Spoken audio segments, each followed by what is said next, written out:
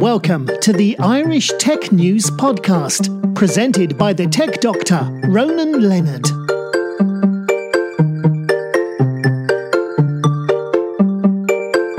Hi, welcome to the Irish Tech News Podcast. Today I'm talking with Alexandrov, CEO of Velas AG and CoinPayments. How are you doing, Alex? I'm great. Thank you for having me. No problem. So tell us a bit about artificial intelligence, intuition for artificial intelligence. What's the difference? Well, the main difference with artificial intelligence is that it needs a lot of data and deep learn this data to understand the decisions that it's making. So it will be constantly reliant on the information that it's gathered up. And so it requires a lot of storage. The centralization system does that job better. Centralized system would actually do a better job when it comes to artificial intelligence than the decentralized system, because you want higher performance and faster access read speed for the data, for it to process it. Artificial intuition requires far less data. It works on current state analysis versus previous state and the predictive state. So the logic goes like, if I've done this before, I can do it again. I don't need to remember it. Yeah. So it just kind of optimizes neural network the moment it knows that it's done something correctly and assesses that it's done it correctly. It just knows it can do it again. So there's no data set that needs to be remembered. And every time it doesn't do it right, it just keeps trying things until it does. Then it records that current state of neural networks. Essentially, it just creates it as an intuitive task for itself for the future. And so that does require a lot of computation power. It does require, but it doesn't require a lot of data to store this. So therefore, you come up with a really cool system that's low impact on the resources and quite great for bias level optimization of things versus like intelligence, where it's more of a decision making on vast amount of comprehensive data, right? Yeah. So in a way, it's a bit like Pavlov's dog, that when the bell rings, it knows what to do.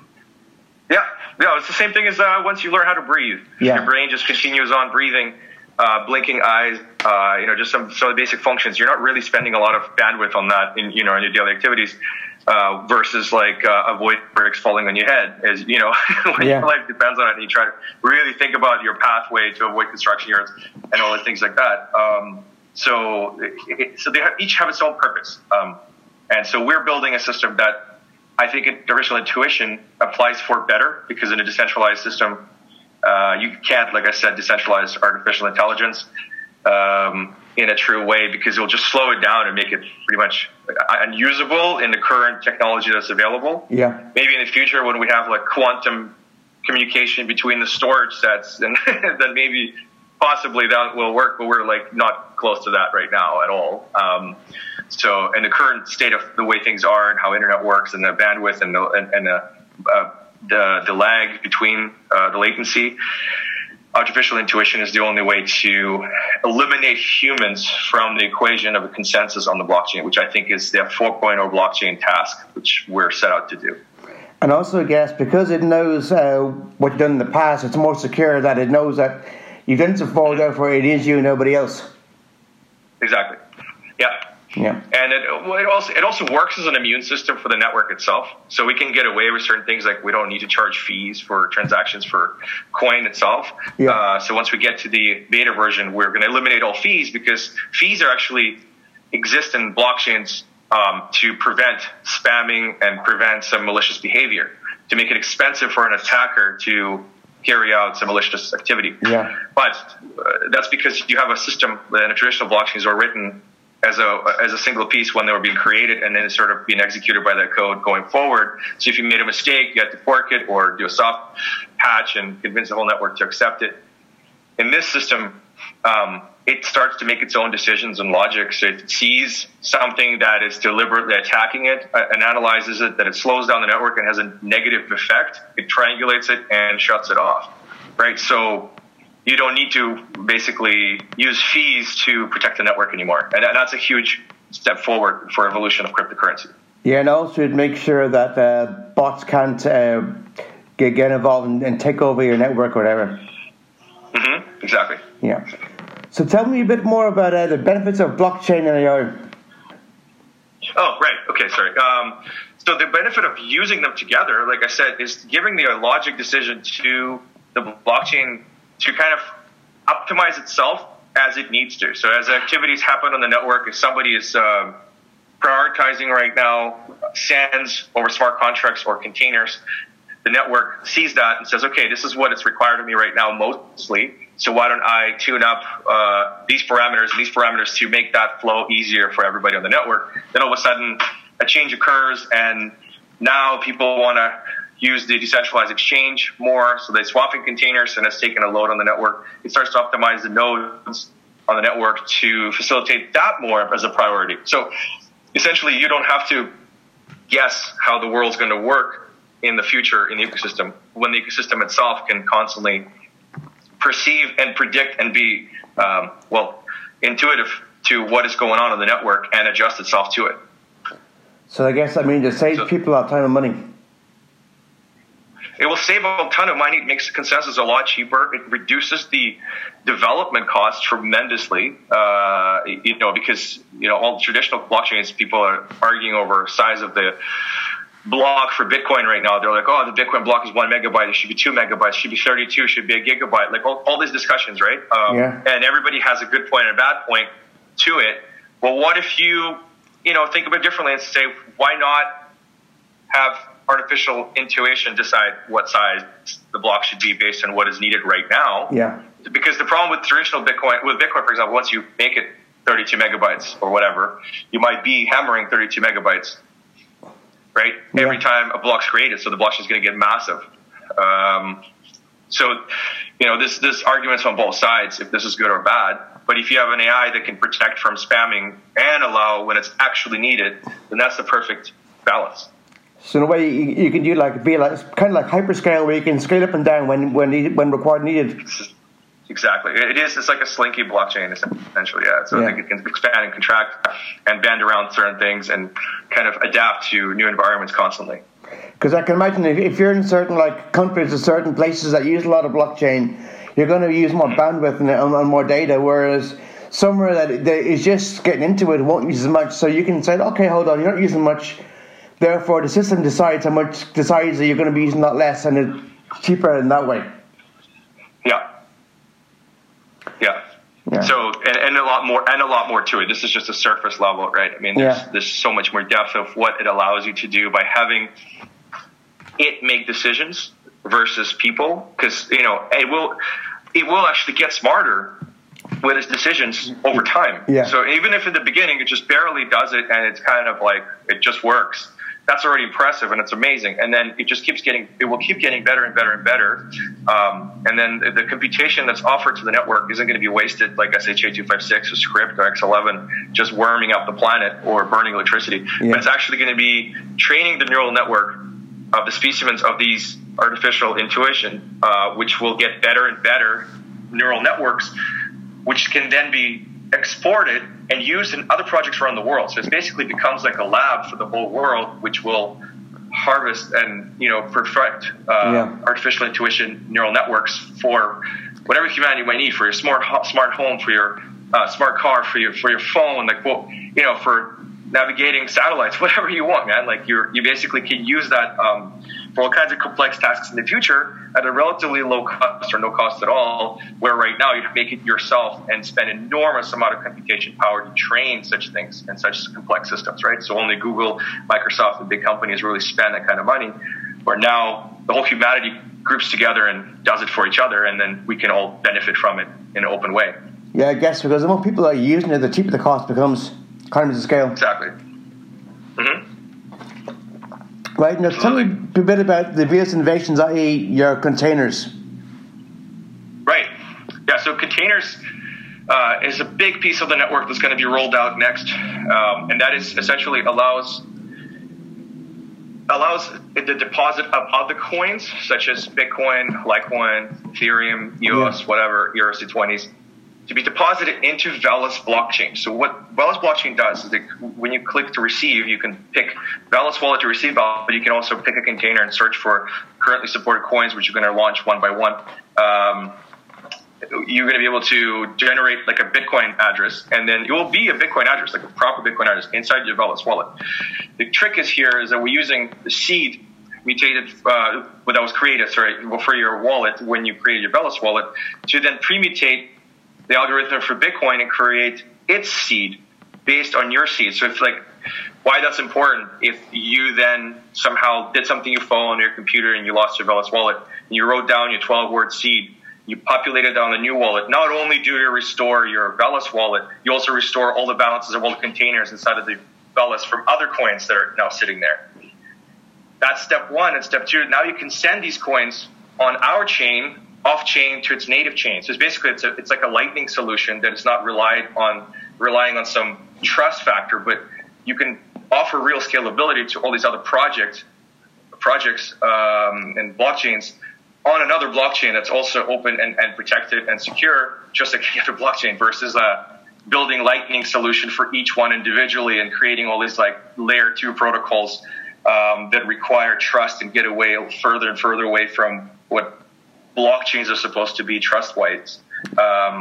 So in this case, we allow people to basically transact in all cryptocurrency on our system, which allows us to then build the decentralized exchange inside the wallet, so you can no fees whatsoever trade containers with each other essentially. Yeah. And then you can also stand these containers in private mode and open mode, which means you can make Bitcoin Monero or any coin Monero all of a sudden, because once you put it on the off-chain on the Velas chain and send it to somebody, you can send it privately or publicly. And then also you can make smart contracts work on coins like Litecoin, and then you can also make multi-sig work on coins like Ethereum without a smart contract, because now you're in an ecosystem that basically containerizes it, and it becomes a whole new thing. And so in my view, by using container system, it really allowed us to become what I call the blockchain browser, which will allow us to have all coins come and live in the ecosystem, be traded, be exchanged, be bought and sold for inside the wallet, and then decentralized marketplace inside the wallet would allow merchants to buy and sell goods and services, not only for Velas, but for the containerized version of any coin they want inside the Velas ecosystem, which makes us kind of a universal blockchain, browser essentially, where everything lives together in one ecosystem, instead of just having to run to one and the other, run all these master nodes, run all these wallets, and the full nodes. For exchanges and custody solutions, they can just install Velas wallet in the custody of bank or exchange and not have to run 100 different coins and have staff maintain them, make sure they're the right fork, and make sure that they're secured correctly and in each virtual machine, and all this expensive stuff that you got to do in the back end, which people don't really appreciate unless they're a service operator. Yeah. With Velas wallet, you won't have to do any of this. You just install one wallet and you can just accept whatever coins you want and store them safely, right? Yeah, because some of your ICOs would launch each day and week. It's hard to keep a control of all of them. Right. So if you just had one wallet like Velas, and you can accept all coins that are being created, and we just keep adding them as a protocol layer to it, and then you can interact with them. So what will happen in the future, if you have a Velas wallet, you can have any coin value in it. Doesn't matter what coin. It could be like Dogecoin, some Litecoin, a little bit of Velas.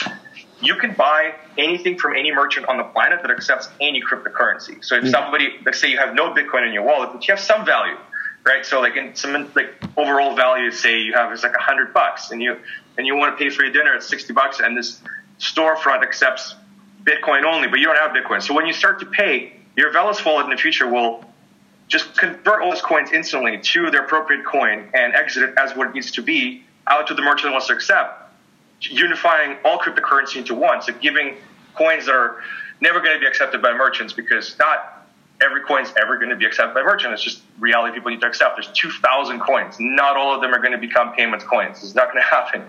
But as long as they have value in the community, they can live in the Velas ecosystem and be instant converted to pay for things when you need. And that doesn't exist right now. And that's what, going to happen with Velas.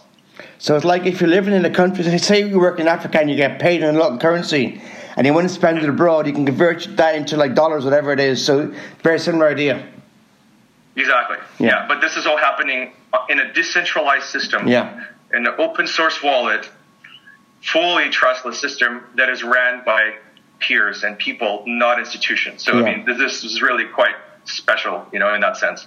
Because in a way, because the moment you get institutions and banks involved, they want to try and control how it works. And the idea of Bitcoin and cryptocurrencies is that there's no bank involvement as such. Yeah. All right, that's good. Now tell me a bit more about the current blockchain challenges. Well, the biggest blockchain challenges right now is the centralization that's taken place amongst most blockchains. So, Bitcoin has mining pools that are becoming predominantly corporate miners that are coming in huge investments that they're making, so institutional in some ways, that have no real network interest at heart, just profitability. Mm-hmm. And they also pool together in big mining pools, which allows them to take big control of the network. So if somebody wants to suggest an update to the network of increasing the block size even, you have to convince these miners now that might not want to do it, because if you do that, they lose money because less fees is being paid, and they're not necessarily going to be interested in that. Yeah. So now it's not so much about the users and community, it's more so about profits, and the whole point was to get away from that. So we're back to an issue that we're trying to solve. Ethereum is happening the same thing, like the fees on the Ethereum, skyrocketing at times. We have issues with scalability because, just Tether USD right now has issued a lot of, I think it's a few $1 billion worth of tethers on Ethereum, and it's starting to really bottleneck the network quite a bit. So the fees are going up. And if you consider all the blockchain projects that are started on Ethereum that are failed, even if just 2% of them didn't fail, there'd be no more Ethereum even usable right now, essentially from the fee standpoint. So they really have a problem with scalability that they're facing right now. EOS address a lot of these problems scalability-wise, but their governance model and their, the delegated proof of stake system led to huge centralization in China, particularly, where people just bought master nodes, not master nodes, but delegated nodes, and they have kind of centralized it again. Even though it's supposed to be 21, and that was going to prevent that from happening, it didn't. So we kind of leading to the same sort of issues, because these are the decision makers on the blockchain, and so far, all blockchains have one critical failure, and it's governance. Yeah, governance is relying still on people, which is, to me, the biggest point of failure in any system. If you want to build a system that's reliant on people, you're going to have problems. I mean, I love humanity. I'm human. We all are. But at the same time, we got to understand our limitations. You can never have a perfect government when the person's running it. You cannot have a perfect capitalism with a person in charge, because they'll abuse their power, and we see that from history. Any kind of system that sounds utopian, when you put people in charge of it, isn't going to work. We already know this. We have done many years of trying these things, not just in blockchain, but in society. And so, to me, the biggest things to eliminate and the biggest challenge is this. So that's why we decided to introduce artificial intuition. It is unbiased. It is it's not going to be swaying to any direction based on anything you're going to try to do to it. It's just going to make decisions that are best for the network at any given time. And it's just simple and elegant, and it's cheap because it doesn't sleep, doesn't need to be fed. Yeah. You don't need to interest it. You don't have to change them every year. You don't have to elect anybody. Just let it do its job and let it learn. So, yeah. And I guess in the long term, it also knows when the right time is to fork is. And it's not doing it for money or for profit. It's doing it when it has to be done. Exactly. Yeah. So, hopefully we don't need to fork with the updates and stuff. We currently have 4 scheduled rollouts as we deploy these things on a network.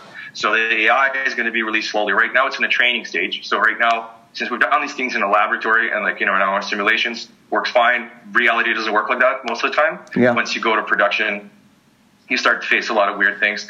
So knowing that, we went to production and alpha stage right now, pre-alpha, just to bootstrap all the nodes to build stability on the network. So block producers are already starting to pop up, and people are setting up master nodes and all these things.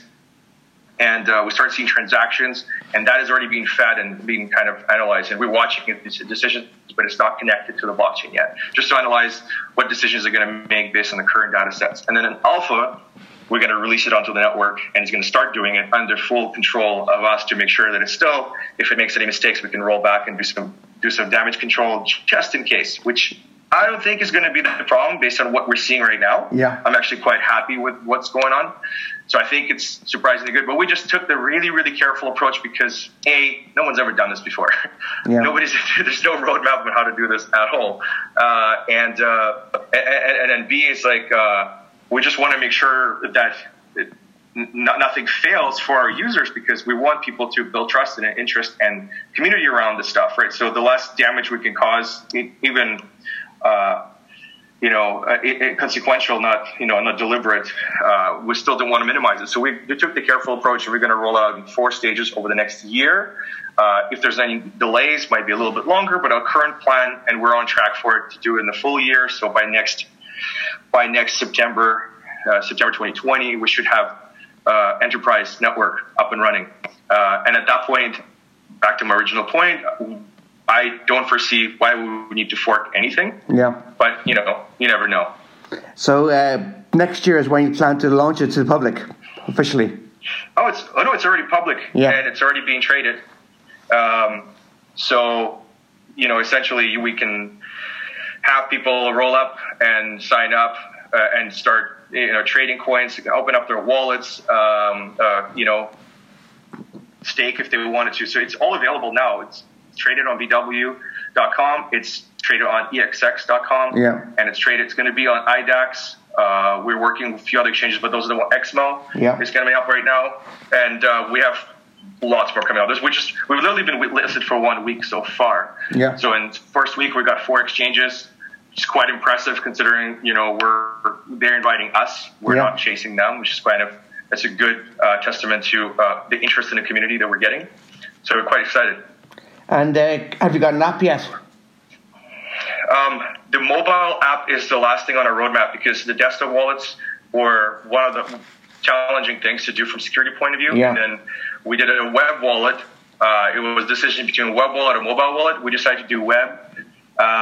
So that took a little time. So that's online now on Velas.com. And then we had to produce the nodes and Block Explorer, which we decided to host ourselves as well, to kind of bring all these important pieces to the ecosystem at the beginning, right from us. And then now we're going to be doing mobile wallet, which I hope to have mid-October to end of October released to the public. And then after that, we're going to be deploying containers. That sounds very good. And thanks so much for that, Alex. And have a great day. And talk to you soon. Take care. Thank you very much. Thanks. Yeah, thanks for having me. Thanks. Bye. Bye.